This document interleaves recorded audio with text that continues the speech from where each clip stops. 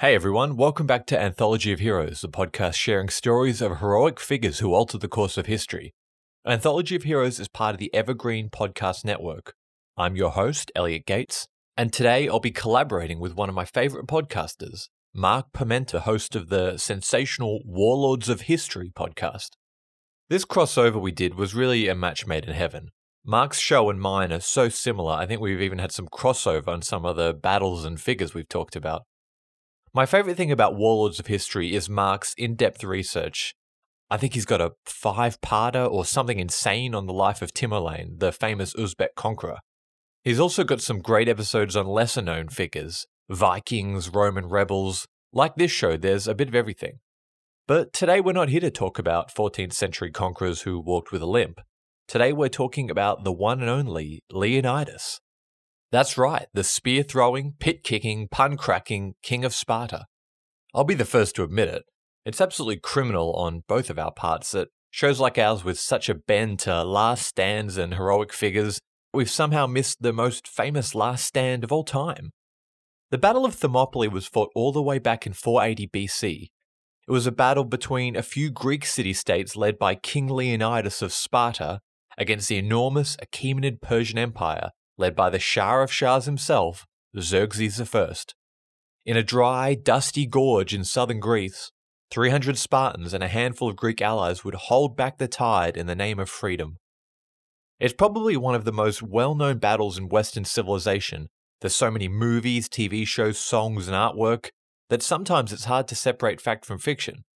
So that's what Mark and I will be trying to do today. Retell the story based on the historical sources that we've dug up. In this first episode, we'll follow the Persian menace creeping closer into Greece and see how different city-states reacted to Xerxes' demand for their submission. But we'll also explore some of the fascinating and bizarre aspects of Spartan society. Those 300 men that stood with Leonidas were the best warriors in all of Greece, and they didn't get that good by chance. From infancy, their world was one of pain and survival, rigorous exercise, excessive punishments, rubbish food. In Spartan society, it was sink or swim. So that's this episode. And in the next one, which will be out in 2 weeks, we'll talk about the Battle of Thermopylae itself and the legacy it left behind. So let's sharpen the spears and bring it on. Part 1 of the story of Leonidas and the Battle of Thermopylae.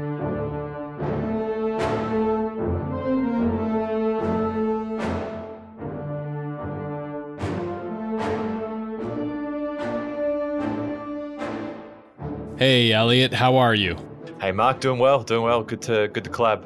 Excellent. So now I have to say, just starting off, that ever since we initially talked about joining forces to delve into Leonidas' lifetime, while preparing for our collaboration here, researching and learning about him, Sparta, and the Battle of Thermopylae, I've become enthralled with his story. So I'm extremely excited to be getting into this with you. But first things first, a very serious question I have to ask you. I need to understand exactly how many times you plan to shout out in a quivering rage, "This is Sparta." I've set myself a maximum for 2 per episodes, but there's no guarantees, to be honest. It's a bit too tempting. Okay, I'll try to keep mine to a minimum as well. So yeah, we'll keep ourselves honest. No, and it's the same for me. I mean, we've got a podcast called Anthology of Heroes and Warlords of History, and yet none of us have talked about this yet. It seems crazy, right? It's literally tailor-made. Absolutely. Couldn't agree more. And the good news is that it looks like we've finally come to our senses here with Leonidas' story at last. Elliot, perhaps you can lead us in as to when and where it all began. So our story starts today in the year 540 BC. A boy named Leonidas is born into the southern part of Greece in the Peloponnesian Peninsula. And society he grows up in is unique and different, not only from the rest of the world, but also from Greece. It's the society known as Sparta, or Lacedaemonia, as they called it. And they were a people known for their straightforwardness, toughness, and brutality, their short-clipped speech, and more than anything, the way their society was geared. It was centered totally around warfare. It wasn't somewhere where the arts were flourishing.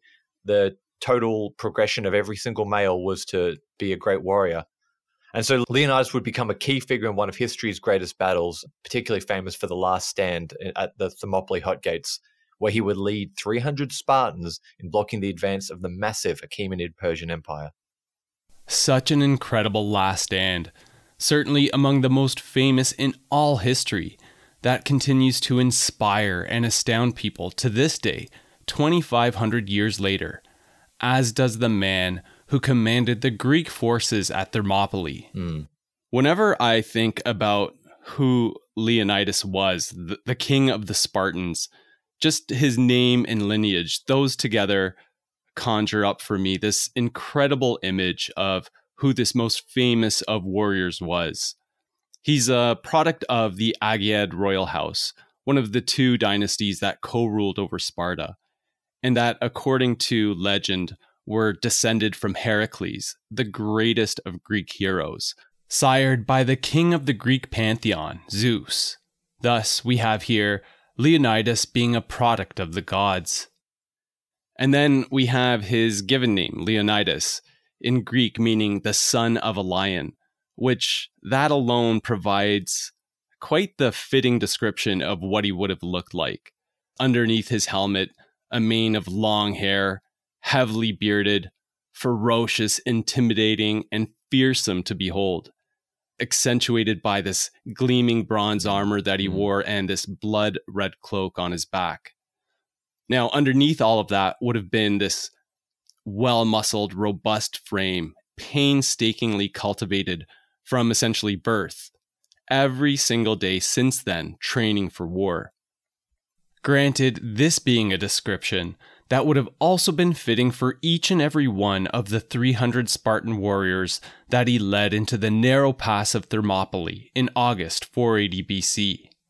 Thermopylae, as you mentioned, Elliot, meaning the hot gates, named for the thermal heated sulfur springs located nearby, but also acting as the main gateway between northern and central Greece, with Mount Kallidromo guarding their left flank and the sea protecting their right. So this brings us to this vision of these few brave men in the prime of their lives, being all that stood in the way of that Persian invasion of Greece, led by the King of Kings, Xerxes I. But so much of this is influenced by legend and the more romanticized or fantastical accounts of this encounter, like those offered by Hollywood. I'm curious to get your thoughts on this, Elliot, because while these accounts aren't completely off the mark, they certainly don't give us the full picture of what was going on here, nor who Leonidas was. No, I completely agree. And I mean, we'll touch on the sources later, but the main one is Herodotus, right? Right. And he's great because, as historians say, there was no Herodotus before Herodotus. He brings so much color and life. He really puts flesh on the bones of these characters, but we don't have too much to compare it to. So we don't really know, the ins and outs of this man, particularly Leonidas. He's a bit of a mystery, even among the Spartans. Exactly. Because when the Battle of Thermopylae was fought, surprisingly, Leonidas wasn't in the prime of his life. He was much more advanced in his age than I initially understood. He was around 60 years old, and he had only reigned in Sparta as a king for about 10 years. And you've already touched upon this. Very little documented of his life prior to assuming the Aegaid crown in 490. So the Battle of Thermopylae has so many adjoining pieces, because in addition to this, aside from what was happening on land, there was also another battle that was occurring approximately 50 kilometers away at the same time, off the coast to the east of Thermopylae, at a place called Artemisium, wherein an Athenian-led naval force, also heavily outnumbered, was facing off against the incoming Persian fleet. And beyond this, going back to the land battle that was happening at Thermopylae, it wasn't just 300 Spartans that Leonidas led there. He also had under his command another roughly 6,700 soldiers from southern and central Greece. People forget about that. Absolutely. And really, it's quite the travesty that they are often forgotten. because they were critical to the success of the Greek defense at Thermopylae. And without them, I very much doubt that Leonidas and his 300 would have performed as well as they did, much less the battle lasting 3 days. And I think a lot of this, it really relates to what you and I initially discussed us trying to do here, which is do our best to separate fact from fiction and using what we can more reliably lean upon to start piecing together his lifetime. This is probably something that we would both strongly agree that far from deflating the inspiration of all his accomplishments in the story, only adds to its distinction. There's an interesting idea that could any of these men have done exactly what he did, right? The society was so geared around him. Was he an essential cog? If they raised up one of those 300 Spartans to lead the army, would they have got the same results? It's they're a product of their environment. When you look at the whole sequence of events, and this will really come to light probably in the second part, when we look at what happened after Thermopylae, especially amongst the 300, understanding that we're actually 2 survivors, and for reasons that were perhaps beyond their control, their legacy is completely different from Leonidas's, right? Just separated by small degrees as far as what occurred to them. We'll get back to that, I guess, a little later. So one of the things that I think we both came across as we were doing our research is just understanding how many limitations there are in terms of the relevant documentation of Leonidas's early lifetime. But I think a lot of his story, a lot of his early years can be gleaned from understanding Sparta itself, its history, culture, and societal norms, how it evolved into this exceedingly severe militaristic state. And it was truly designed to mold the perfect warriors, ready, if not willing, to sacrifice themselves for their state. And so, as we want to try to better understand who Leonidas was and how all of his story came to fruition, I think a good starting point is to kick things off at the very beginning, Sparta's founding and evolution. Yeah, look, I think that's probably, before we can kind of get into the last stand, we need to set the scene a bit, don't we? So by the time Leonidas was born, we said 540 before, Sparta, would you say it was a dominant power? If not, it was climbing to the top of the kind of Greek city-states in terms of a land power, right? Absolutely. They were definitely nearing the apex of their power, their hegemony over Greece. But still a few steps removed from that point, they were certainly the dominant power in the southern Peloponnese. Yeah. So it was very much Spartan as the land power, and then you've got the emerging state of Athens as the sea power. And what was quite unusual about Athens at that point is democracy, as in, the basis of what most of our societies are based on. That was quite new to Athens as well. They're famous for the founders of it. It was still kind of getting off the ground. So this kind of helps you set the scene of how different these societies are. You've got Sparta, where 2 kings in charge of a very autocratic society, and then Athens, the founder of democracy. But Sparta hadn't got to the stage it was, dominating the lower Peloponnese by doing what everyone else did. The society was, as we talked about, geared towards war, but it's kind of dark secret that a lot of people don't really know about, and that's kind of glossed over in all the history books and all the Spartan legends, is that they were effectively slave masters of an entire race of people. And those slaves were called helots, as in Helots. I think there's debate on whether they were ethnically the same as Spartans, but they certainly came from the same land. They were a different city-state that Sparta had effectively conquered in one of its wars. And they effectively subjugated the entire population as slaves. Not quite chattel slaves, but it was still a pretty nasty way of life. Definitely. For the helots, quite the dismal and violent existence. One of complete servitude to their Spartan masters. And it appears that Sparta, founded in the 900s BC along the banks of the Eurotas River, a centralized location inland within the southern Peloponnese, from early on showed themselves to have a rather sharp appetite for expansion and for the enslavement of the people therein, first conquering southwards to the coast, the lands known as Laconia in the early 8th century BC, followed by a push westwards in the mid to late 8th century BC to subjugate Messenia, that had very fertile lands, In fact, by the time Leonidas was born, in the mid-500s BC, Sparta's territorial extent was somewhere in the realm of 8,000 to 8,500 square kilometers, by far the largest state in Greece. And just for comparison's sake, the territory that Athens controlled, Attica, was about 2,500 square kilometers. But you're right, because when it comes to the Helots, there's good reason to believe that they may indeed have had a shared ancestry with their Spartan overlords, since the Peloponnese had been settled by a group of people called the Dorians around 1100 BC. Granted, the Spartans, they saw things, let's say, differently, believing themselves a superior race and state, completely justified in the enslavement of their neighbors, and relegating the Helots to a life of subservience, the fundamental means, economically and agriculturally, through which Sparta developed into a city-state, a military-obsessed society, so unique and foreign to the rest of the Greek world. If in your society the highest pursuit is military prowess, and you've got all the luxury time in the world to work towards that, then you're going to become pretty good at it. I mean, they didn't, men and women, they didn't clean, they didn't cook, they didn't farm. All they did was train to become better soldiers, because the Helots took care of everything else. And there were about 7 times as many Helots in their society as there were Spartans. So, there was always this fear of a slave uprising, and, rightfully so.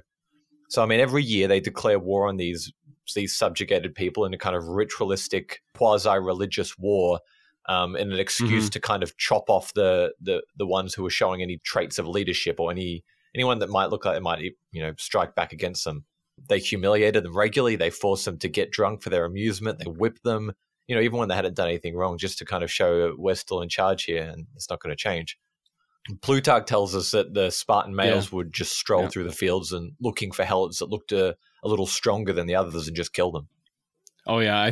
They were always on the prowl, essentially, for either anyone, to your point, that was seemingly large in size and might be considered a potential formidable warrior and adversary in the future, or someone who was perhaps speaking a little bit too loudly about trying to create an uprising. So they would go in and essentially clear all those threats out preemptively before they became an active threat.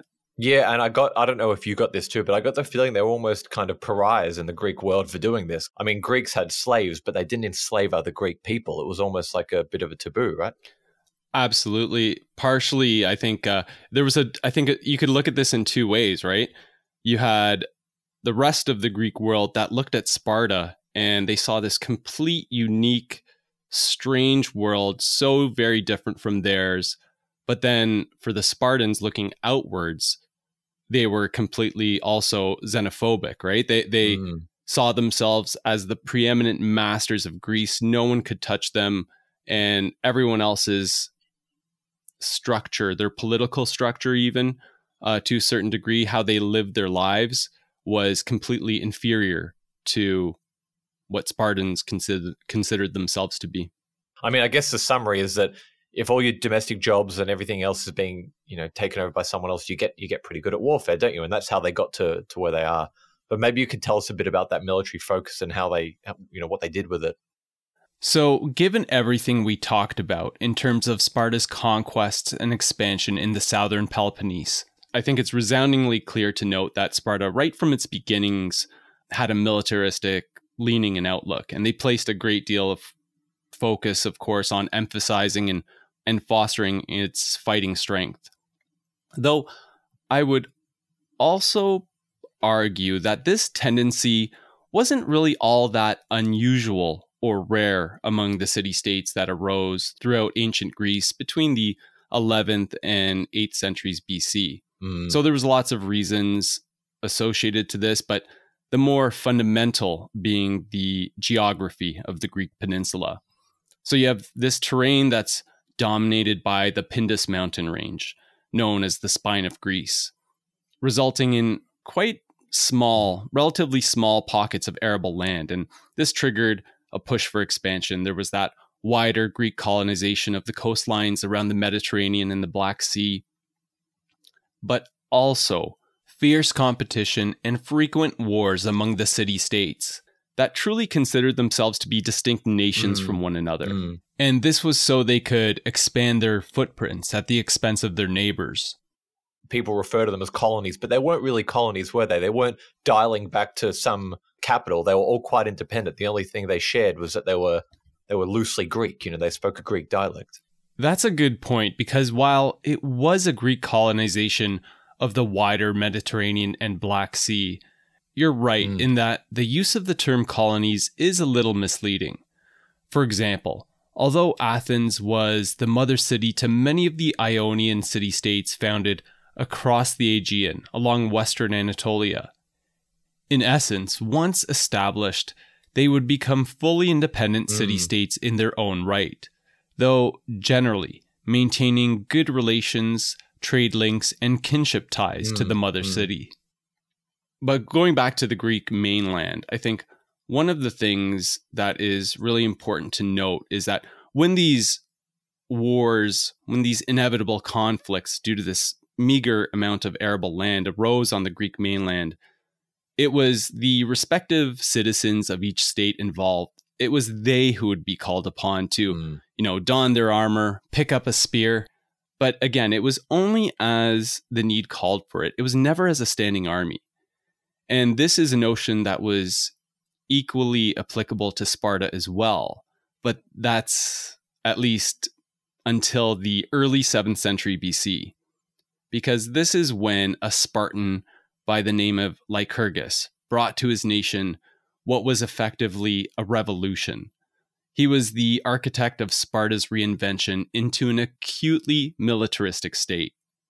He's a bit of a shadowy figure. He wasn't a king, most likely some type of Spartan elder that was seen to have a link to the gods.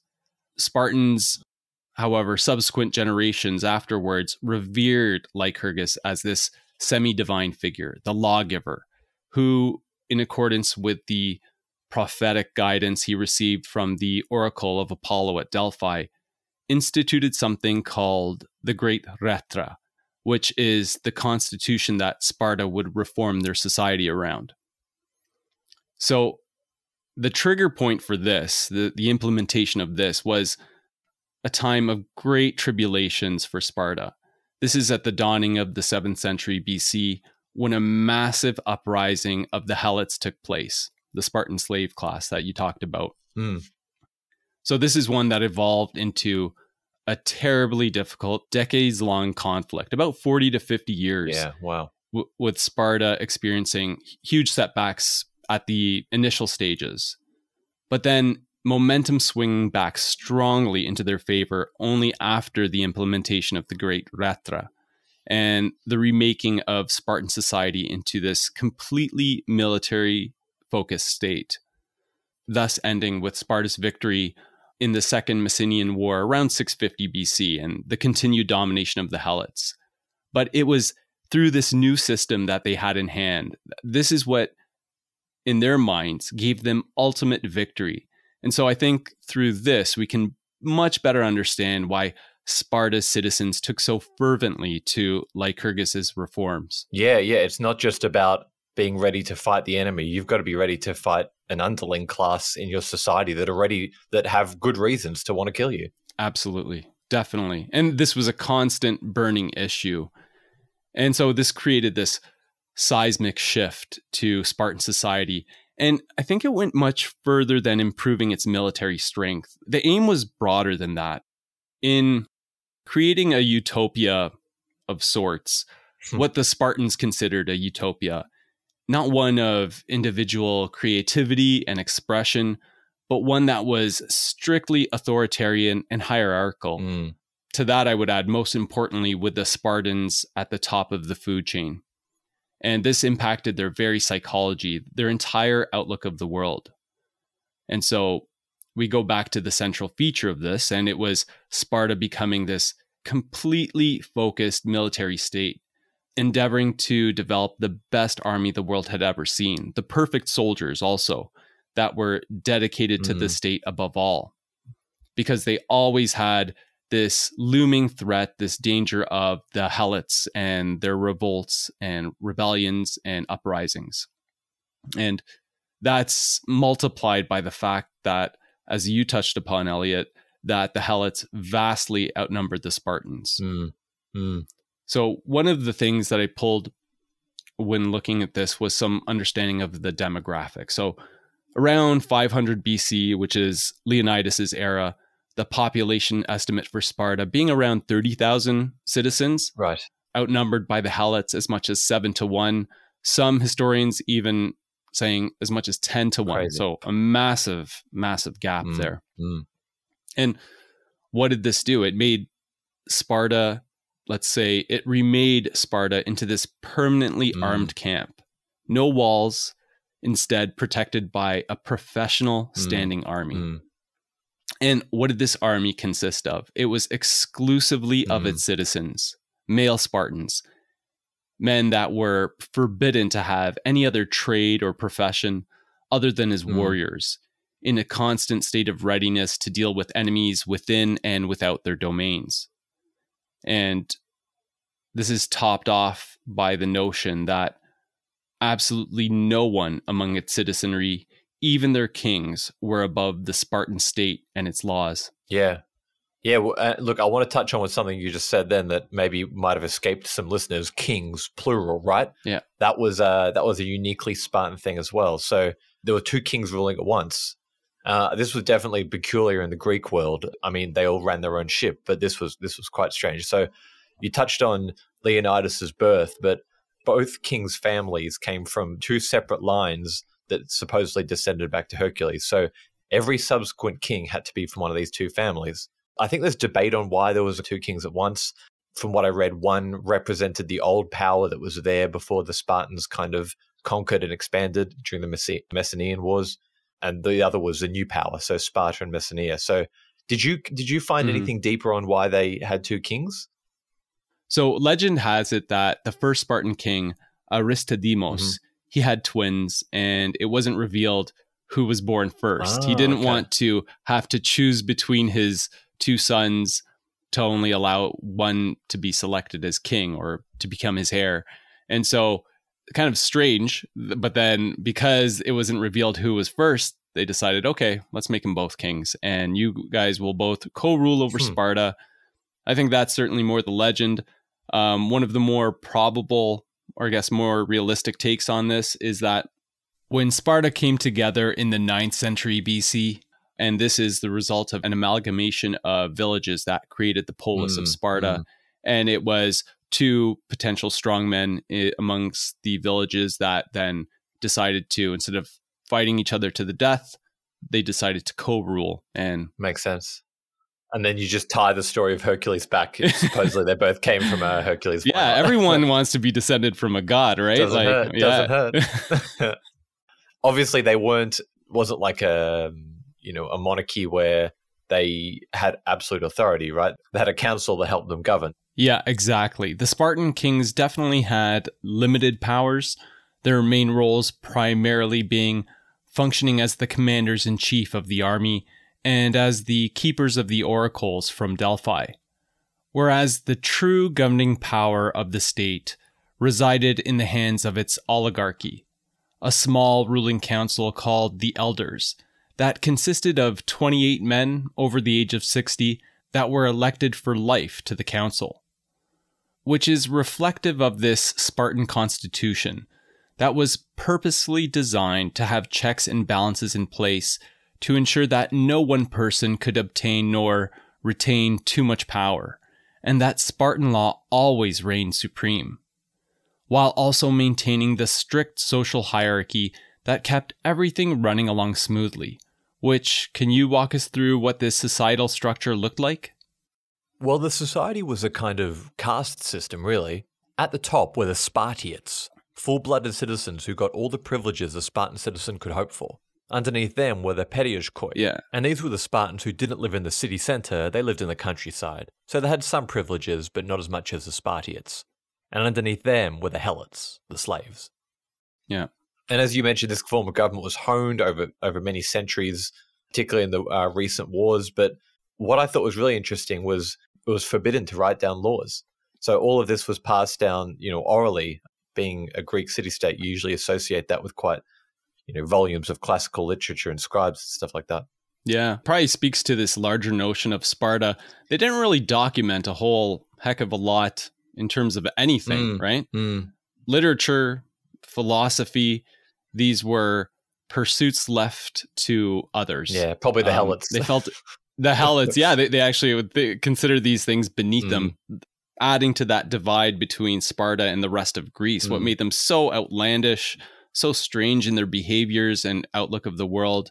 On that note of strange, I think my favorite, if I had to pick a favorite part of the Spartan legend, and it's a tough call, obviously, is that laconic, clipped speech. So I think when people watch 300 and they hear Leonidas say, we will fight in the shade and dine in Hades and all this, they assume it's just Hollywood making it up. But they actually spoke in that curt, clipped, almost pithy way where the whole point of the conversation was to get the meaning out in as few syllables as possible and maybe insult the person listening at the same time, if you could manage.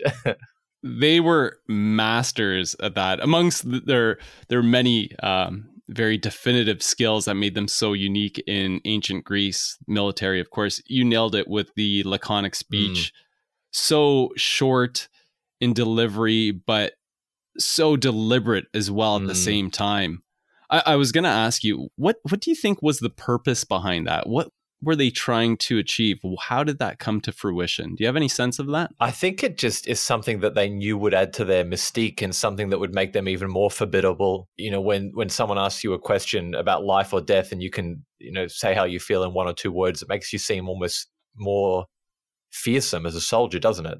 Yeah. One of the things I was thinking about as well, in addition to that, is that this just occurred to me, so bear with me if this sounds strange, but okay. It could be that maybe there was some military utility to that. Like, I mean, you're in the midst of a battle or your communications between your various units, and it just needs to be short and to the point, but you need to say what you mean and make it clear. But Sparta was notorious for, especially in diplomatic means, when communicating with others outside Sparta, for amazing, simple one-liners that were just hard to deal with, right? Could you imagine the envoys? We'll have some really good examples of that, I think, later on as we get deeper into the material. But it just, you could understand why a story like this works within Hollywood, right? With these amazing one-liners that are just, I think, a dream to perhaps writers. Yeah, I'm sure you came across this one, but the story of when a fellow Spartan kind of soldier comes up to Leonidas and he says to him, apart from you being king, you're no better than the rest of us. And then Leonidas hits back, but unless I had been better than you, I would not be king. It's just like, just the zinger. Yeah, I know. How do you respond to that? No, maybe you could try. You are. Exactly. You're right. We have so many of these coming later, but it's such a, I've drawled on about it a bit, but it's so key to who they were and how they acted upon themselves. And, we said the word laconic, but for anyone who doesn't know, laconic actually means, this kind of brief, pointed speech. And it came from what the Spartans called themselves, Lacedaemonians. So, yeah, it's something that is so important to the Spartan legend. But, how have we got this far without talking about how they actually fought, right? So the scene that kind of comes to me when I think about the Spartan fighting is, and I've watched 300 quite recently, so bear with me. So, the bit where Leonidas kind of asks all the Athenians what their jobs are, and I'm a baker, I'm a cook, I'm a porter, and then he asks for the Spartans what their role is, and they all just like roar back at him. And what that scene accurately gets to is the key distinction in terms of what made Sparta's hoplites or soldiers so unique and dominant in Greece. Now, like in Sparta, it was the norm for the citizens of the many city-states to fill the ranks of their own armies. However, what separated them from Sparta was that soldiering was not a full-time or year-round vocation for them, meaning that they didn't really receive much more than basic military training, and they only served in the army and in campaigns sporadically as the need arose. Whereas training for war drilling and military maneuvers and formations. That's what the Spartans did. Full stop, day in, day out. And as a result, it honed them into not only exceptional warriors in their own right, but made them into almost invincible when operating as a part of a phalanx. And they could execute elaborate formations and maneuvers. And this is in a complexity that was far beyond the ability of their counterparts throughout Greece. Yeah. If you've been training with someone most of your life, there's a lot of trust that can be built that you're not going to have for a person you've been conscripted next to the day before, for a campaign before you go back to your family and your farm. Definitely. I couldn't agree more there. And adding to their fearsome reputation, what had also been weaved into their mindset of these Spartan warriors through their society, upbringing, and training, best displayed in battle in view of their comrades to their sides and their enemies in front of them, was their almost enthusiastic willingness to pay the ultimate price, laying down their lives if it benefited the Spartan state. Alluding to the Spartan notion of a beautiful death, an unwavering sense of duty to fight for and serve the state no matter what, even when the situation and odds were terribly stacked against them. It was so indicative of people who death was not something they feared. It was something they kind of marched towards. It was the ultimate kind of pursuit for being this soldier. They fought as a unit, not individuals. So a usual Spartan warrior wore a full-face bronze helmet, the ones where you see with the nose plate that goes around the eye holes. Yes, yeah. A coursehair crest running from front to back. I think there's some speculation that Leonidas, as a king, would have worn one that went ear to ear instead, to distinguish him in battle.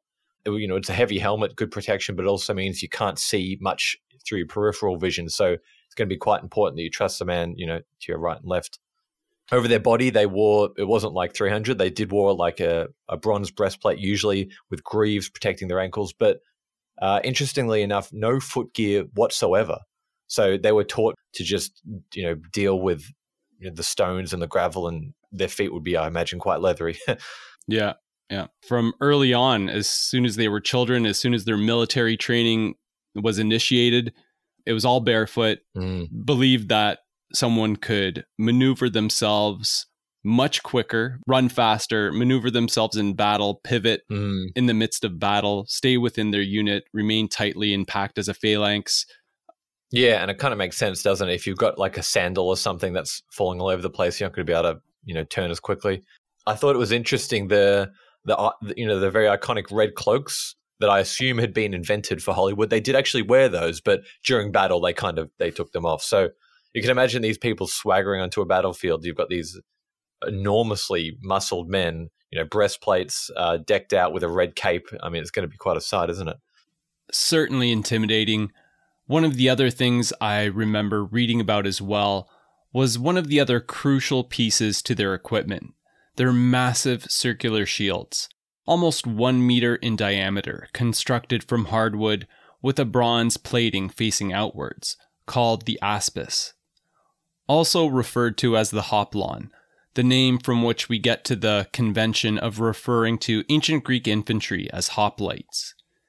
And while variations of this shield type were common to the citizen-based heavy infantry troops found throughout ancient Greece, the Spartans were notorious for burnishing or polishing their shields to such a degree that when presenting as a unified front in a phalanx formation, their shield wall would reflect the sunlight. Really? Not only adding to their intimidating sight, among all those other attributes that you already mentioned, but as they neared the opposing line, the reflected sunlight was said to have hampered the vision of their adversaries, trying to blind whoever had the unfortunate circumstance of having to face these guys in battle. You've hit the nail on the head there. Warfare is so much more than just stabbing and fighting. It's a psychological element. If you see people that enter the battlefield looking like this and got your grandfather's hand-me-down spear and an old... I'm Ken Harbaugh, host of the new Medal of Honor podcast from Evergreen Podcasts, brought to you in partnership with the National Medal of Honor Museum. In each 3-minute episode, we'll learn about a different service member who distinguished him or herself through an act of valor. We'll include stories from the Civil War to Iraq and Afghanistan, and from all branches of the military. We'll talk about service members who were overlooked for the medal at first due to their race or religion, and about those who were celebrated at the time. We'll hear stories of soldiers like Audie Murphy, future Hollywood star who mounted a burning tank to hold off German infantry in World War II. And people like Dr. Mary Edwards Walker, a Civil War Army doctor and the only woman to receive the Medal of Honor so far.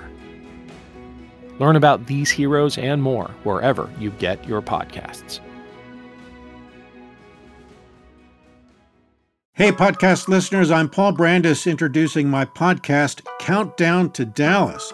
It's a fascinating, in-depth look at the seemingly unconnected events that led to the assassination of President John F. Kennedy. It's based on my book of the same title.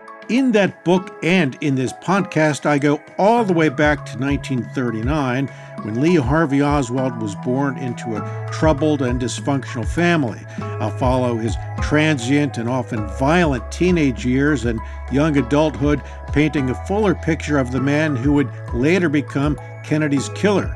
I also take a look at events unfolding in that era, like Cuba and Vietnam, and I'll unpack the conspiracy theories too, not one of which has ever been conclusively proven. Subscribe to Countdown to Dallas at evergreenpodcasts.com or your favorite listening app, October 31st. The jerk, and you're not going to feel good, are you? Yeah, absolutely. But I thought weapons was quite an interesting one as well.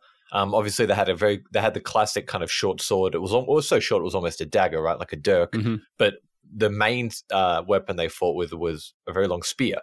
The spear had an iron point, and I think it's like a brass butt on it, so just behind the point. Mm-hmm. If you ever see in movies or in all the statues of Leonidas or the Spartans, there's an inverted V, which in the Greek alphabet is the first letter of L for Lacedaemonia. To lose that shield, especially, was to be seen as incredibly shameful. Mothers would routinely tell their sons, "Come back bearing your shield or on it." In other words, die or don't lose it. Exactly.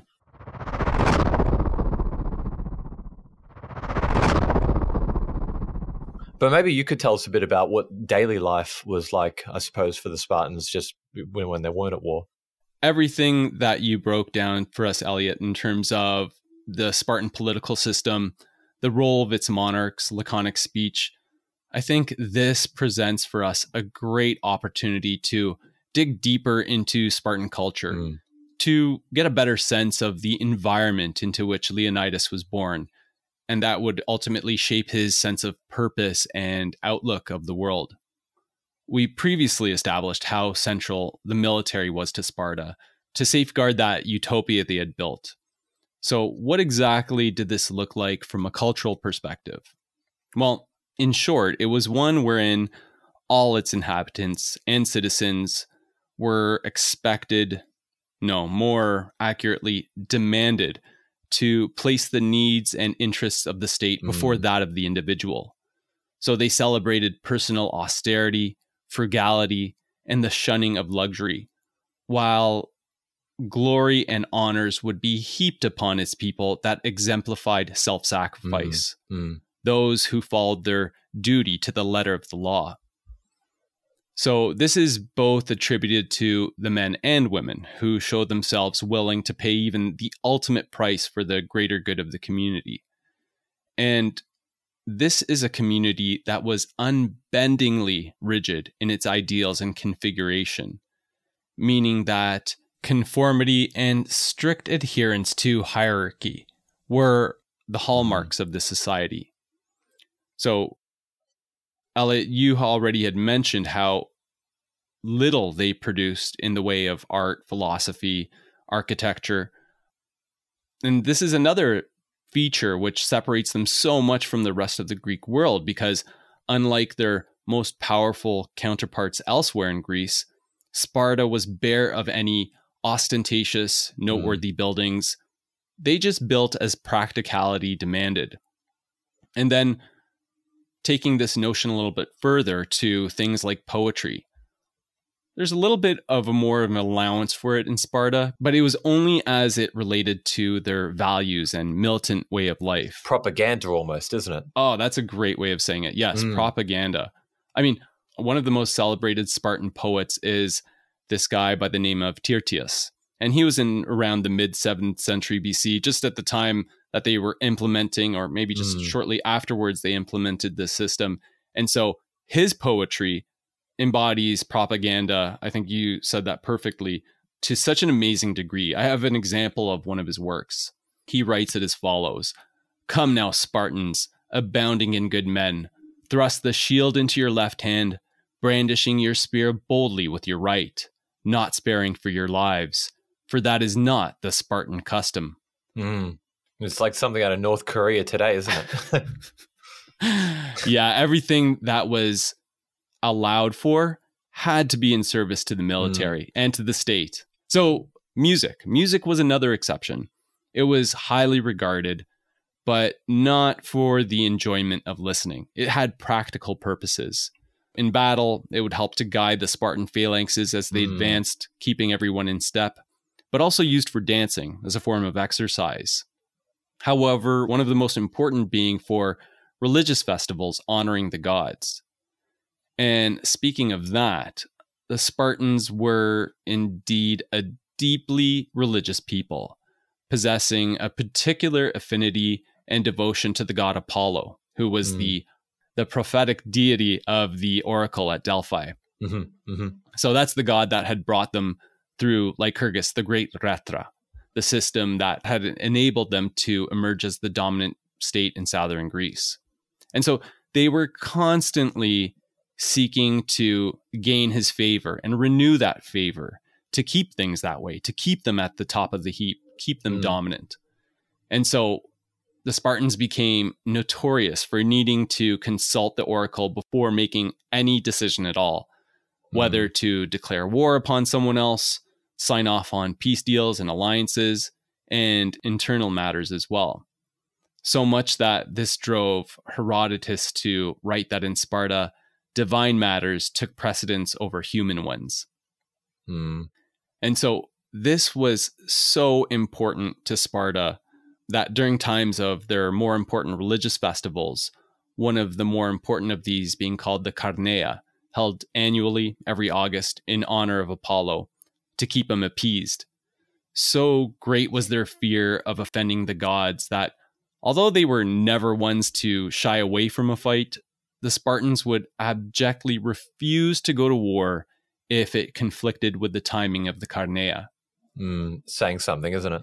Definitely. This complete devotion and utter adherence to law, religion, whatever the state says and dictates as necessary.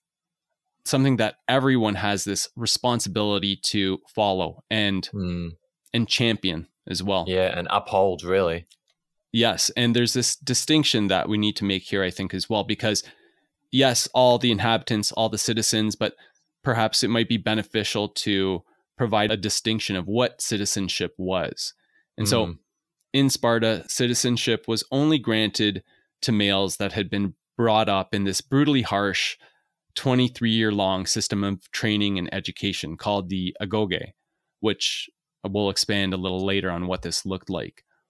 But beyond this, there were other really steep prices to pay in order to maintain one's citizenship, including the requirement for men from 20 up until the age of 60 to participate in the army, no exceptions, and also provide monthly contributions of food, barley, wine, fruit, from their estates that was worked by the helots, the Spartan slaves. All these contributions were going to this communal evening mess meal to keep all the Spartan soldiers, their entire army, fed. And this is something that every Spartan citizen was expected to attend, again, with no exceptions. Even Spartan kings required to take their meals there. Now, one of the Spartan specialty dishes, this sounds quite good, a notorious black soup, this partially clotted amalgamation made from pig's blood, vinegar, and salt. Sounds good, eh? Yeah, serve me up a bowl of that. So it probably comes to no surprise, or maybe it is a surprise to us, that Spartan cuisine was disdained by outsiders as horribly bland, lacking, and some dishes like that black soup as outright unpalatable. And I think to highlight this a little bit better, there's this famous story, rather amusing anecdote of a foreigner from Sybaris, one of the Greek colonies in southern Italy. And he once joined the Spartans at their public mess upon visiting them. And upon returning to his homeland, when asked, "How was it?" he dryly responded, "Now I know why the Spartans do not fear death." I like it. Quite good. Although I guess this brings us to another point. Foreign visitors to Sparta, and this was a rare enough occurrence, being that the Spartans were generally none too welcoming of visitors, wary of any outside influences corrupting their utopia. At the same time, kind of highlighted their sharp sense of xenophobia, believing themselves and their system vastly superior to all other Greeks. And this was so unique in the Greek world, where effectively all their resources and efforts were collectively poured into the army, utterly obsessed with the notion of military dominance. Quintessential to this was manufacturing, and I use that word purposefully, manufacturing the best soldiers to fill its ranks. Within this, Spartan women playing an important role in this pursuit. Elliot, what are your thoughts on how Spartan women were expected to contribute to the state?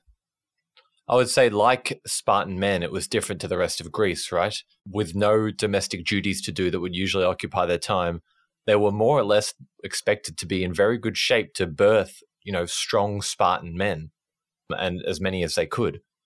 You're right. The women of Sparta, it was interesting because they were out exercising. It's so different from the rest of the Greek world. In the rest of the Greek world, women were kept indoors, out of sight, quiet. Spartan women are, all over the place in Sparta. They're property owners and exercising, all this stuff. Right. But, as you mentioned, their primary role was to give birth to future Spartan warriors. And so what did this look like? It was quite interesting. It can, I think, accurately be described as a Spartan eugenics program. And this was aiming to cultivate a population that was free of any physical or mental defects, since they couldn't really serve in the army nor contribute to the state in any meaningful capacity. What this meant for newborn babies was that immediately upon entering the world, they were inspected by the Spartan elders for physical defects, including immersing them in unmixed wine to test their reactions. And not sure how, but somehow providing insights into their mental status. And then, while horrific for us to contemplate, those deemed not meeting the standard cast off a cliff, eliminating any potential drains to the state. Brutally harsh and uncompromising, fitting perfectly the description of the world that Leonidas was born into in 540 BC. So Leonidas is born into the Argead family, which is one of the two sort of royal houses of Sparta. And his father was a guy named Anaxandridas, or King Anaxandridas II. And Leonidas was, I believe, the third of his 4 sons. So it's already looking like he wasn't going to end up as king. Like most societies, in Sparta, the firstborn usually inherited the role. Yeah. So this is important because this meant that he went through this Spartan training program we're talking about, the agoge. So as you've touched on, it was an affair that went for 20 plus years, effectively a training program, an indoctrination program to make Spartan men out of boys. You went in when you were about 7, and you left when you were 30 or something like that. Yeah, you're 100% right. That's 23 years of constant training, and what an amazing thing! Like, could you imagine being this child in ancient? So, for example, you're Leonidas. If you hadn't been earlier thrown off a cliff, and if you've somehow managed to survive through that shockingly high infant mortality rates of antiquity to reach the age of 7, this is what awaited you now. This was what your prize was upon reaching 7. Holy. I think I would have just preferred to be chucked off the cliff, to be honest, after knowing what's coming. But maybe you could tell us a bit about the program itself. Well, what was its purpose? How did it come about? So let's first start off with a lot of what historians call this, and it seems to be regarded as the world's first state-run training and educational institution. And the word agoge or agogi, the word agoge meant raising, as in the raising of livestock. And okay, this sounds on the surface quite fitting for a militaristic-centric state such as Sparta, but I have to add that it's exceedingly hard to conceive and comprehend just exactly how terrifying the agoge must have been to go through. Because seemingly and purposely, if one could survive this prolonged ordeal, entering into battle later on as an adult was almost by comparison a far less fear-invoking and daunting event. So you had all 7-year-old Spartan boys, with the exception of the immediate heirs to the 2 Spartan thrones, required to matriculate, which meant that, as you alluded to, Leonidas, because he was the third born? Third of 4, yeah. I think we can very reasonably assume, I would go as far as to say undoubtedly, he would have been subjected to the agoge. Because again, this was a place that would allow for no exceptions. Yeah. So unless you were the immediate heir, you would have had to do it. So what did this look like? It was, I think, Elliot, you'll take us through more of the details, but from what I had gathered, this is like a 23-year mind-blowing gauntlet of strenuous training while regularly being hit and whipped to shreds by other Spartans. So I think the ultimate aim here was shaping and hardening the minds and bodies of these boys for war, removing one's individuality while pushing him to almost inhuman extremes of endurance, discipline, tolerance for pain, and overall discomfort, as if reforged into iron. Unrelenting punishment, and delivered under this constant supervision of the elders, and they were brandishing whips and batons, ready to dish out stinging blows for just about any infringement, including strict limits on speech, which probably fostered what you had talked about, Elliot, earlier in terms of the laconic speech. But all of which was designed to turn Spartan boys into warriors, brothers in arms, as a part of a fighting force that was unrivaled in Greece, men willing to give up their lives if it was of benefit to the state. Yeah, it's almost like a 2-decade-long hazing process, isn't it? Yeah. I mean, the kids start this at 7 years old, and they're known as paides. 7 years old. I mean, it's crazy, right? I don't know about you, but I don't think I could tie my shoes at 7 years old. But yeah, as paides, they compete in these athletic events, running, wrestling, dancing, stuff like that. They're deliberately provided meals, nourishment that is not enough for their growing body. So they're encouraged but not told to effectively steal. And if they're caught stealing, so these huge punishments like you were talking about, whippings and beatings. But if they got away with it, that was all well and good, because the skills that you would learn when you're stealing food or kind of hiding stuff away is, how to be stealthy and how to be nimble, all things that would be quite useful in combat. So there was, I read this one story, it's probably apocryphal, but it said that this kid's, stealing, I think he grabs like a fox or something to bring back. He's caught red-handed, and he kind of stuffs this fox like down his tunic. And while he's being questioned about it, this fox is like wriggling around like in his tunic, and it starts like biting him.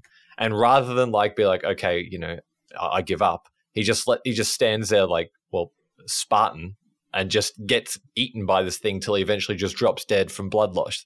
Incredible. So it's probably one of those stories that's made up, but it just goes to show you the lengths that these kids really did go to for this. So when you got to your early teens, maybe 12, 13, then it was time to relearn effectively how to speak and speak like a Spartan. You're not talking to your mum and your sister anymore. You are talking to Spartan warriors. So as we mentioned, it was these pithy, curt, short speeches that they spoke in, and you would learn to do that too. Every syllable was meant to have meaning, and the less words used to illustrate a particular point, the better it was. once they learned to speak like this, they were encouraged to tease and mock other Spartan boys in a way of kind of, I suppose, like steeling yourself against, verbal insults, having the worst things said to you so it doesn't really matter what anyone says. And here's the controversial bit, obviously, at around 12 or 13 years old, they were probably paired up with another older Spartan male as a junior partner in a sexual relationship. So I read yes and no about this. I don't know what you came across, but it seems to me like this probably did happen. There does seem to be quite a divide in terms of this. I would agree. It sounds like a possibility. So out of the 4 sources that I came across, more of the ancient sources, there's Plato and Aristophanes, who believed, from what I understand, that this was indeed the case in order to foster these loving bonds between the warriors willing to put their lives on the line for one another, no matter what, which is quite possible. But then you have others like Xenophon and Plutarch, who state that this was more of a non-sexual arrangement in its nature, arguing that perhaps others were alluding to this because it undermined and poke fun at the masculinity of Spartan warriors and the Spartan system that was so different from the rest of the Greek world. I think it was Herodotus, one of the sources wrote that the Spartans were, quote, addicted to buggery. That was the words that they used. So, I mean, that tells you what he really thought of that. But whether or not there was a sexual relationship to it, they were certainly paired up in a mentor kind of capacity. Yeah. Once they were 14, they were no longer paides. They moved on to being paidiskoi. So once they hit 14, they were beginning the official training to become a hoplite. That's where they were given real weapons, and they started drilling themselves into Spartan styles of fighting and different disciplines and stuff like that. When they hit 20, they become hebontes. By this point, they should really know the basics of combat and drilling. So now they focus on the more advanced things, maneuvering, techniques, and fighting as a unit. A single weak link is going to, mean the death of one, possibly multiple men. So it's key that every single person knows what they're doing. And these are all people that is what I forget about. These people have now known probably the person standing next to them from the time they were, 7 years old or something. They've gone through all of this. It's crazy. You're right. And then I think at 20 is when they would become citizens, right? And they were allowed to start participating in the Spartan army if necessary. I think they were still more on the raw recruitish side.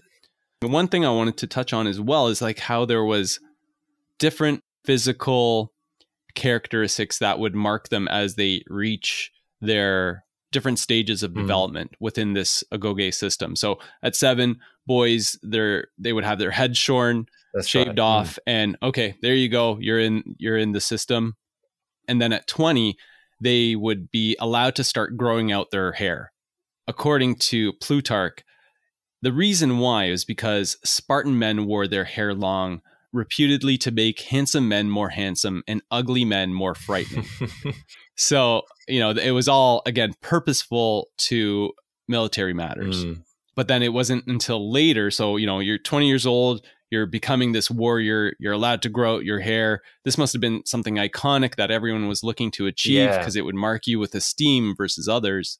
And then later on, when you hit 30, once you finish going through everything, then you're allowed to grow your beard out and your mustache out. And then thus you get to that kind of description that I was mentioning to right at the onset, long hair, big beards and mustaches. It was all intended to make them either more fearsome or I guess more handsome.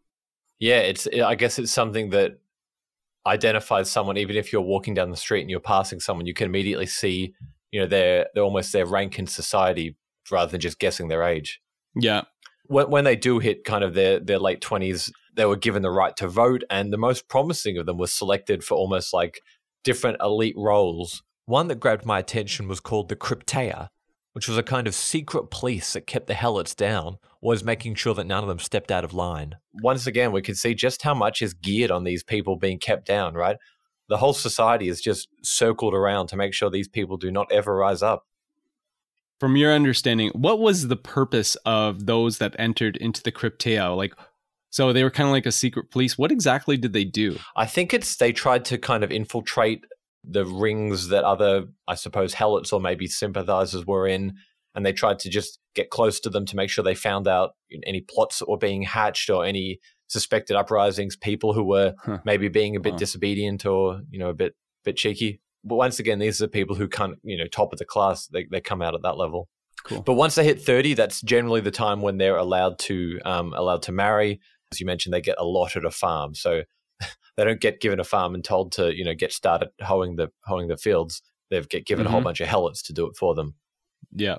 That's an overview of the Agoge system. But we obviously mentioned Leonidas was going through it. But what had been happening with Sparta during that time period? This is a perfect segue, I think, into now we're bringing this more into Leonidas's era.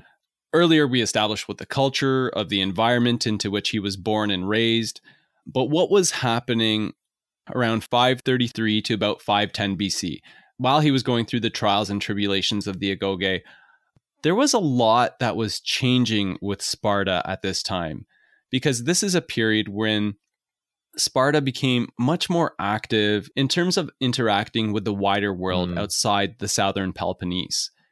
And they were ambitiously looking to grow Spartan domination and influence beyond that boundary, a goal that would have impacted Leonidas's perspective and ambitions that would have been so tightly wound to the needs of the state. It's quite well documented, as we touched upon earlier, that up until about the mid-6th century BC, Sparta was quite isolationist, relatively content within their utopia that was closed off to the world, and not really bothering too much with the politics of others. Aside, of course, from involving themselves in wars with their more immediate neighbors, notably the Arcadians just to the north of Sparta, and the polis of Argos to the northeast, who was their principal arch-rival in the Peloponnese. Yep. And so while the Spartans, being that they possessed the finest land army in all of Greece, almost always emerged victorious in pitched battles against these adversaries, taking their cities and lands. The thing is that once the main Spartan army departed, the newly dominated cities and territories would inevitably rebel or be retaken, meaning the Spartan army would just be called upon to make incursions again and again.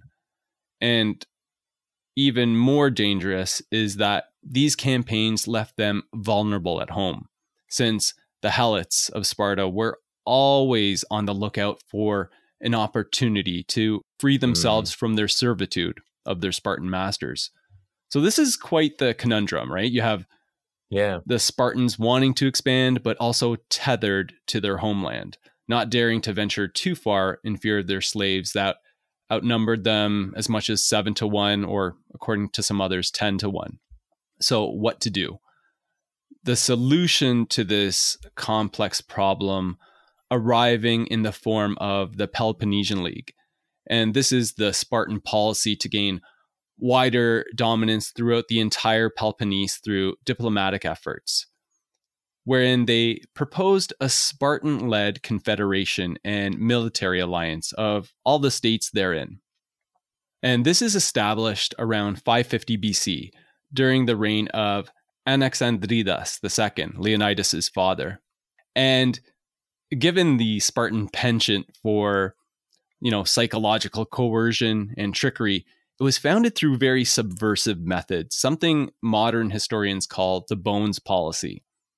What did this look like? It was Sparta, around this time, scouring southern Greece and appropriating notably large bones and skeletal remains. They were said to belong to mythological heroes worshipped in the Peloponnese, and then presenting them as being discovered in Sparta. Now, most likely dinosaur bones, but apparently convincingly argued by the Spartans to be the remains of the mythical ruler King Agamemnon and his successors. Wow. Yeah, that had founded the Mycenaean civilization in the Peloponnese some 1,200 years in the past. But what this did is it presented Sparta as the hereditary and thus the only natural choice to act as the leader of the Peloponnesian League. Convenient. Super convenient. These guys were, they were so smart in terms of how they approached these types of things, not just in terms of sheer warfare, but doing all the little things in addition to that to gain every single type of edge diplomatically. This is a masterclass in terms of how they treated it. Yeah. And so you had all these, with the exception of Argos, who was their arch rival that never joined, the vast majority of the city-states in the Peloponnese did, all validating Sparta's leadership as the hegemon of the league, in part due to the Bones policy, but also due to their widely recognized and feared military strength. And one of the principal requirements for joining being to promise to help Sparta in case Helot rebellions arose. This solved that nagging issue and threat when the main Spartan army was abroad on campaign. But there were benefits for the city-states that did join in, significant tangible benefits for doing so, including one, that they no longer had to fear war against Sparta, furthered by the huge benefit of having the Spartan phalanxes on their side in the event that they became involved in the conflict. So huge benefit there. But the second, also quite important, was since the governing bodies that ruled these states were for the most part similar insofar as being oligarchies, a political form acceptable under Spartan law, the oligarchs that ruled most of the league members could now rely on Sparta to retain their status. And this is such an important point because this aligns strongly with Spartan ideals. And when Cleomenes I, Leonidas' eldest brother, assumed the Aegeid throne in 524 BC, he ended up driving what was to become one of the more important mandates of the League, which was to spread this type of political structure by force, if necessary, among other Greek states outside of their league. Now, this is in part because they wanted to install governments friendly to Spartan interests, but also because Sparta was steadfastly opposed to other political forms. So against tyrants, the rule of the individual, but also pure democracies, which were both, these structures were both seen as threats, standing in defiance to the Spartan constitution. And just to highlight that last point a little better, Cleomenes, between 512 and 506 BC, just as Leonidas was finishing up his time at the Agoge, Cleomenes led no less than 4 military interventions into Athens in order to remove tyrants from power. But interestingly, and probably to his disgruntled irritation, these interventions only ended up leading to the creation of a democracy at Athens that Cleomenes probably also intended to squash, but was subsequently forced to turn the attention of the Spartans closer to home, due to a war that broke out with Argos, their primary nemesis in the Peloponnese. I'm Allison Holland, host of the Kennedy Dynasty podcast. Equipped with a microphone and a long-term fascination of the Kennedy family, I am joined by an incredible cast of experts, friends, and guests to take you on a fun, relaxed, yet informative journey through history and pop culture. From book references to fashion to philanthropy to our modern expectations of the presidency itself, you'll see that there is so much more to Kennedy than just JFK or conspiracy theories. Join me for the Kennedy Dynasty podcast. I'm Ken Harbaugh, host of Warriors in Their Own Words, a podcast that presents the unvarnished, unsanitized truth of what we have asked of those who defend this nation. As a country, we need these stories more than ever. Stories from Americans who have borne the battle, including 30-year-old remastered interviews with veterans from World War I recounting their time in the trenches of Europe, and with veterans from World War II, Korea, Vietnam, and from our most recent conflicts in Iraq, Afghanistan, and other battlefields Americans may never have heard of. Hear their stories by listening to Warriors in Their Own Words wherever you find podcasts.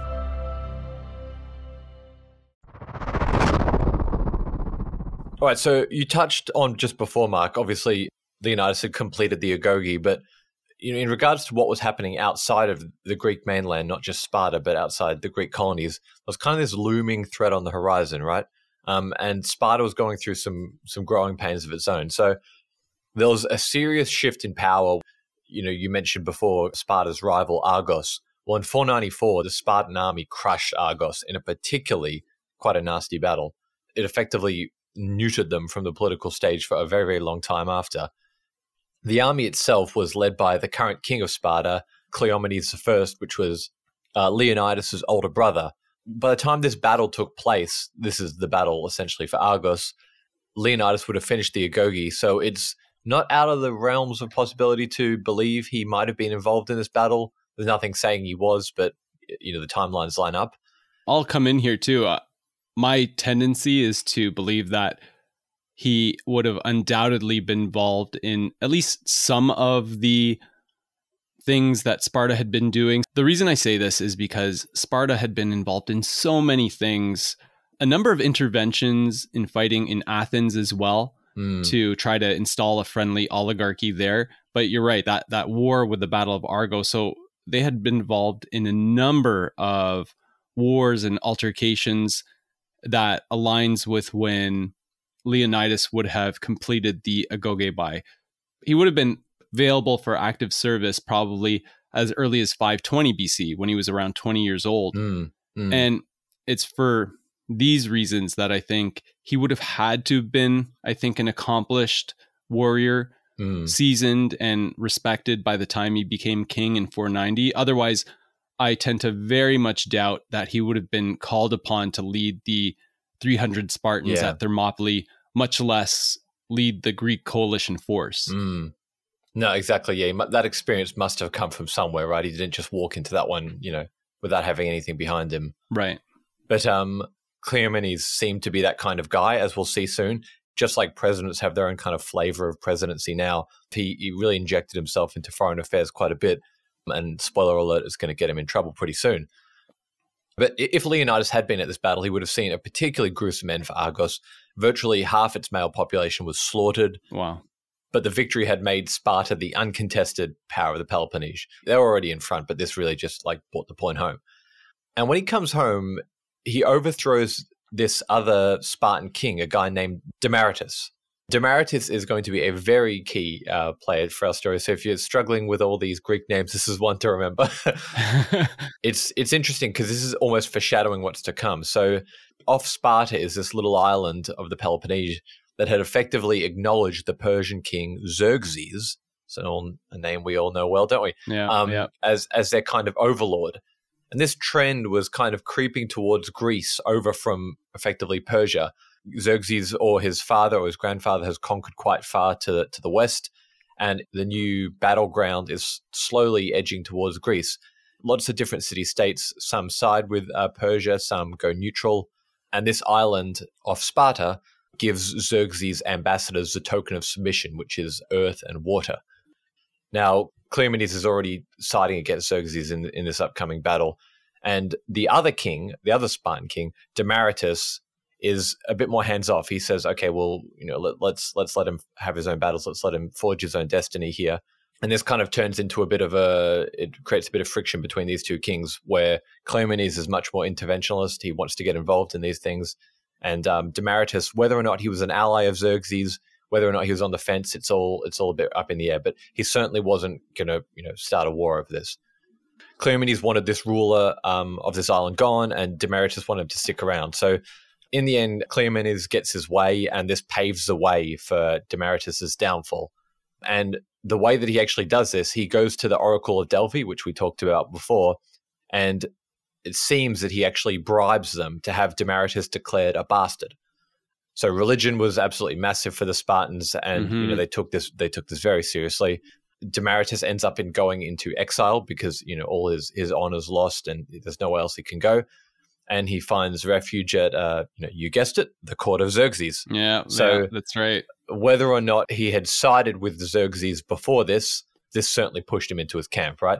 And as I said, he goes on to be a very, very key figure in our story. He is kind of like the Spartan guide for Xerxes. He's the one that tells him about how they do things and how it all works in their culture. Yeah. But unfortunately for Cleomenes, after Demaratus was off the stage, evidence kind of comes to light about this bribery of the bribing of the oracles. So he almost goes down with him not too long after. So there's a few little whispers that I've read that kind of finger Leonidas as the one that pointed out this bribery, but I think that's just conjecture at this point. I don't think anyone actually speculated, but he certainly had the most to gain, right? He had the most to gain in terms of being the next one to obtain the Aegean throne. You're right. There's a lot of suspicions, but nothing has ever been definitively presented as far as whether he was actively involved with getting Cleomenes subsequently removed. But in any event, this spelled the end for Cleomenes. Effectively, his honor was lost and his career is over, right? So he's placed under house arrest, and Cleomenes always seems to have been a bit touched in the head. I think he was kind of a bit loose, and this really seems to have just sent him off the edge. So he's got a couple of helots guarding him. This is according to Herodotus, and he convinces one of them to give him a sword, and he kills himself by slicing himself into pieces, starting at the shins and working his way up. I mean, that has got to be a rough way to go.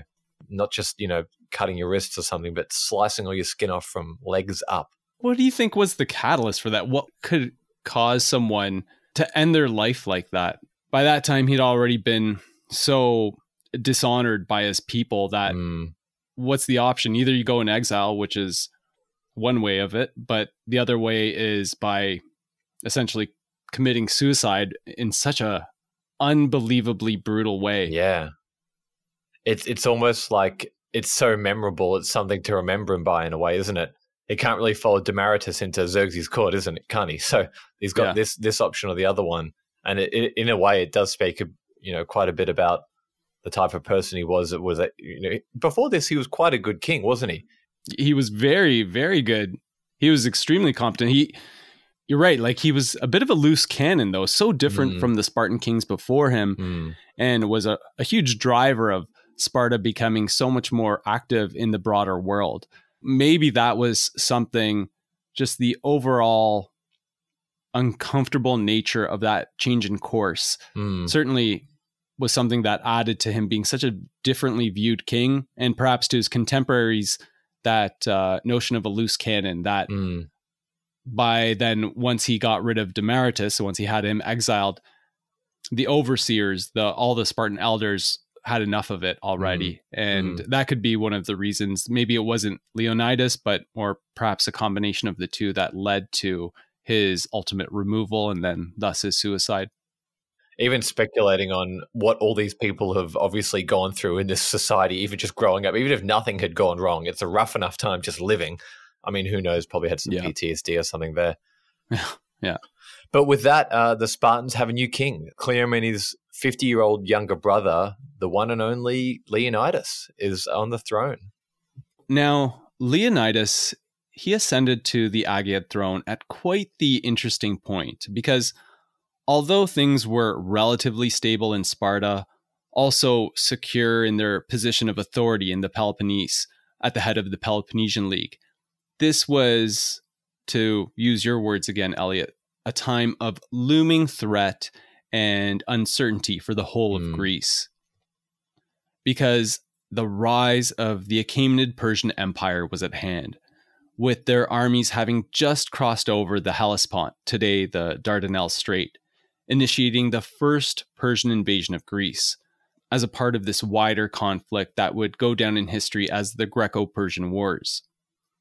The Achaemenid Empire was founded under Cyrus the Great, who was a remarkable military leader, who from what is today southwestern Iran rebelled against and defeated the Median Empire in 550 BC to become the first Persian king of kings, followed by an unrelenting cadence of campaigns to defeat and absorb the Ionian Greek city-states at the western edge of Anatolia, the kingdom of Lydia, and the Neo-Babylonian Empire into his domains by around 530 BC.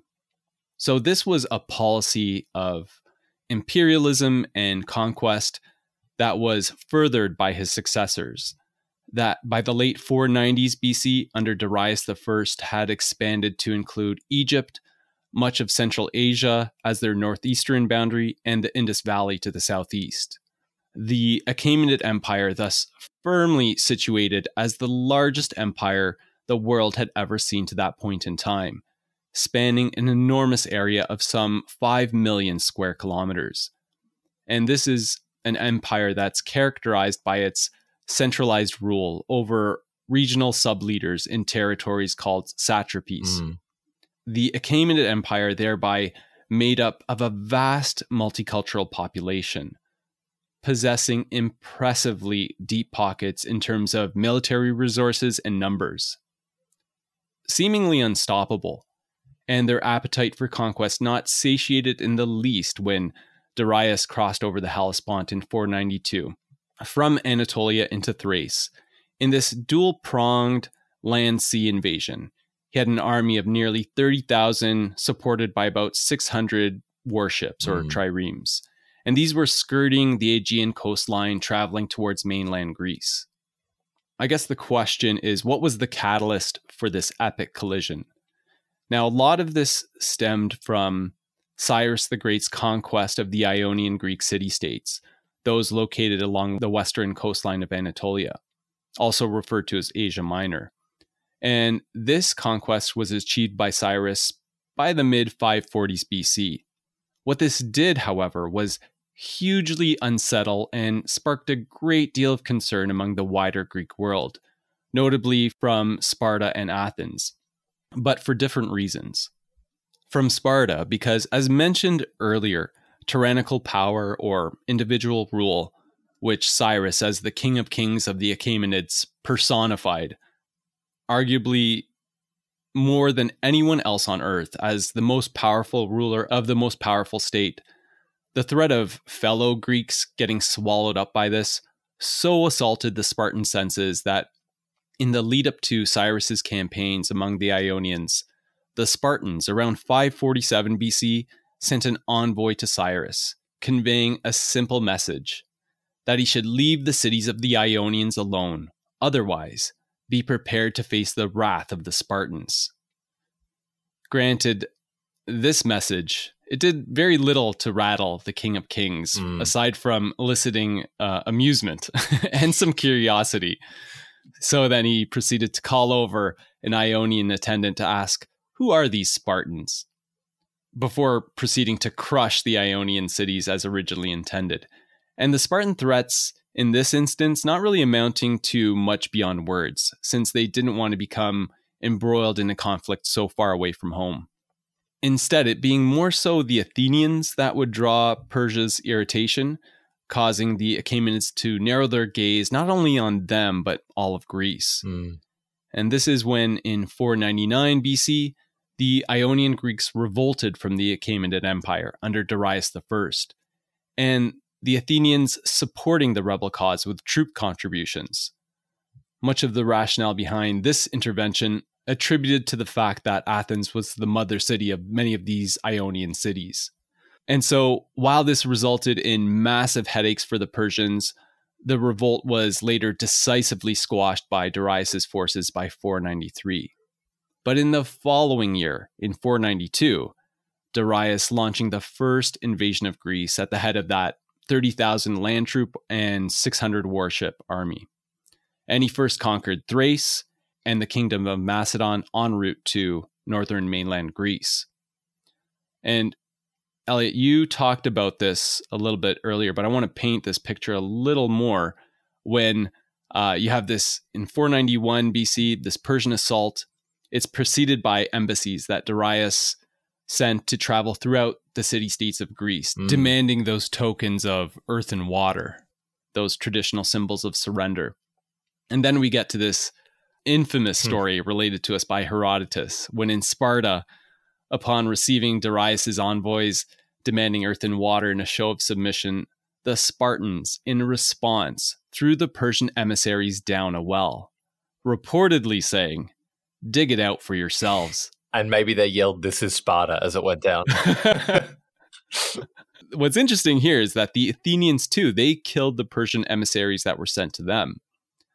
This, among many other things, resulting in Darius ordering his army southwards into Greece, aiming to first lay waste to the city of Athens before presumably turning to Sparta.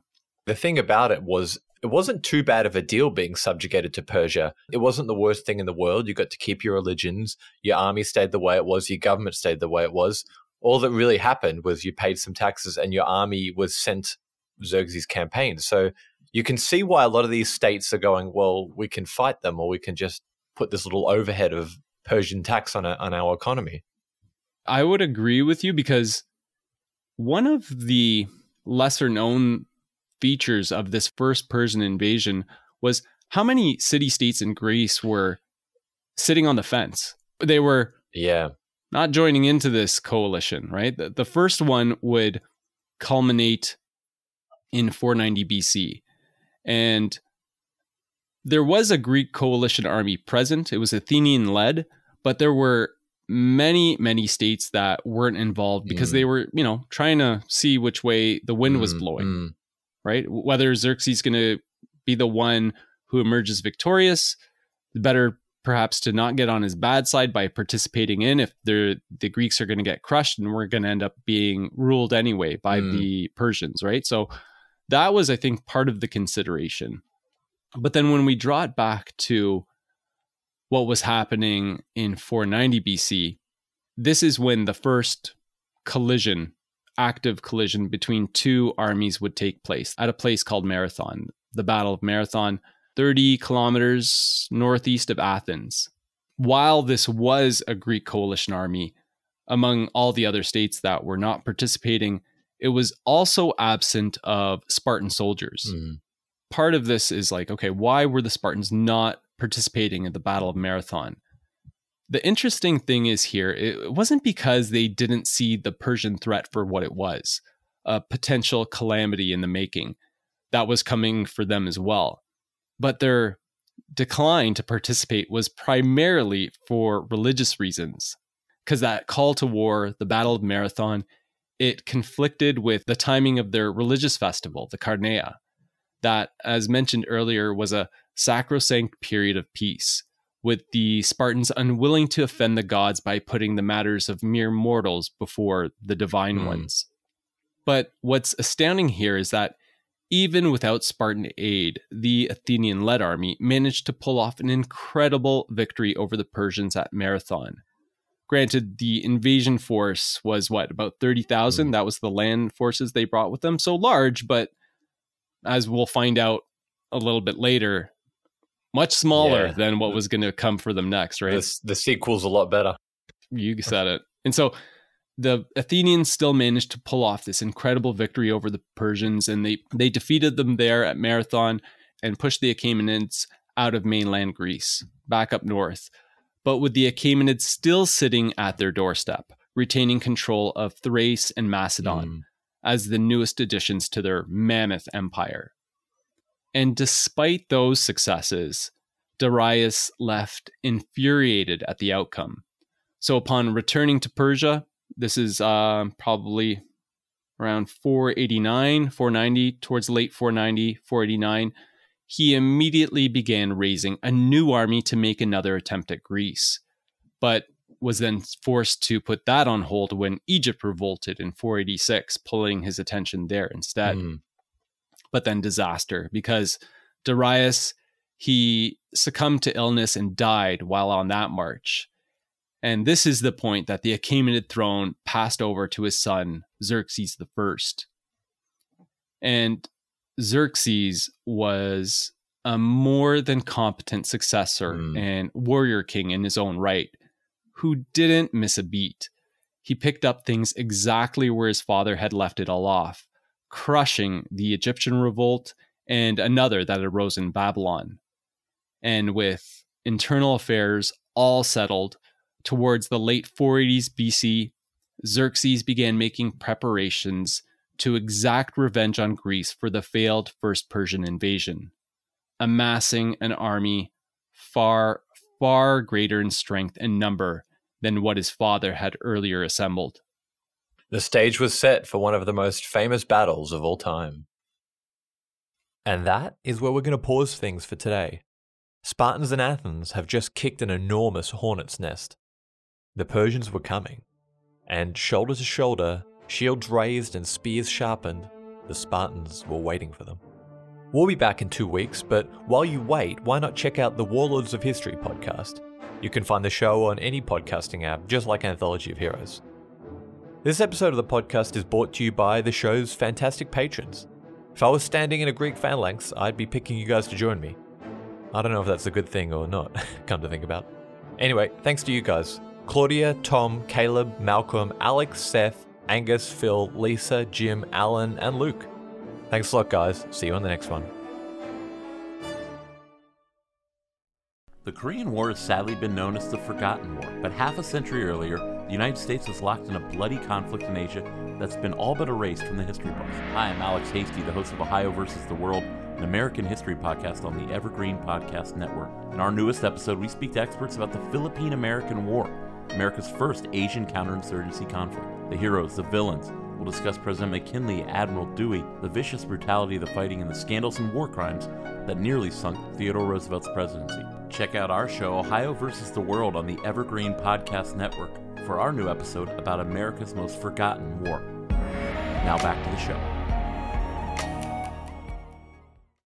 Hello, we have this superb podcast called We Didn't Start the Fire, the only podcast started by Billy Joel. It is the most original, fascinating, and random way to learn the story of the 20th century. Oh, pretty darned random. And we're joined by some pretty incredible guests. I only wrote stuff that I wanted to hear. If it turned out to be a hit, it was pure dumb luck. With me, Katie Puckrick. And me, Tom Fordyce. This is We Didn't Start the Fire, the only podcast started by me, Billy Joel.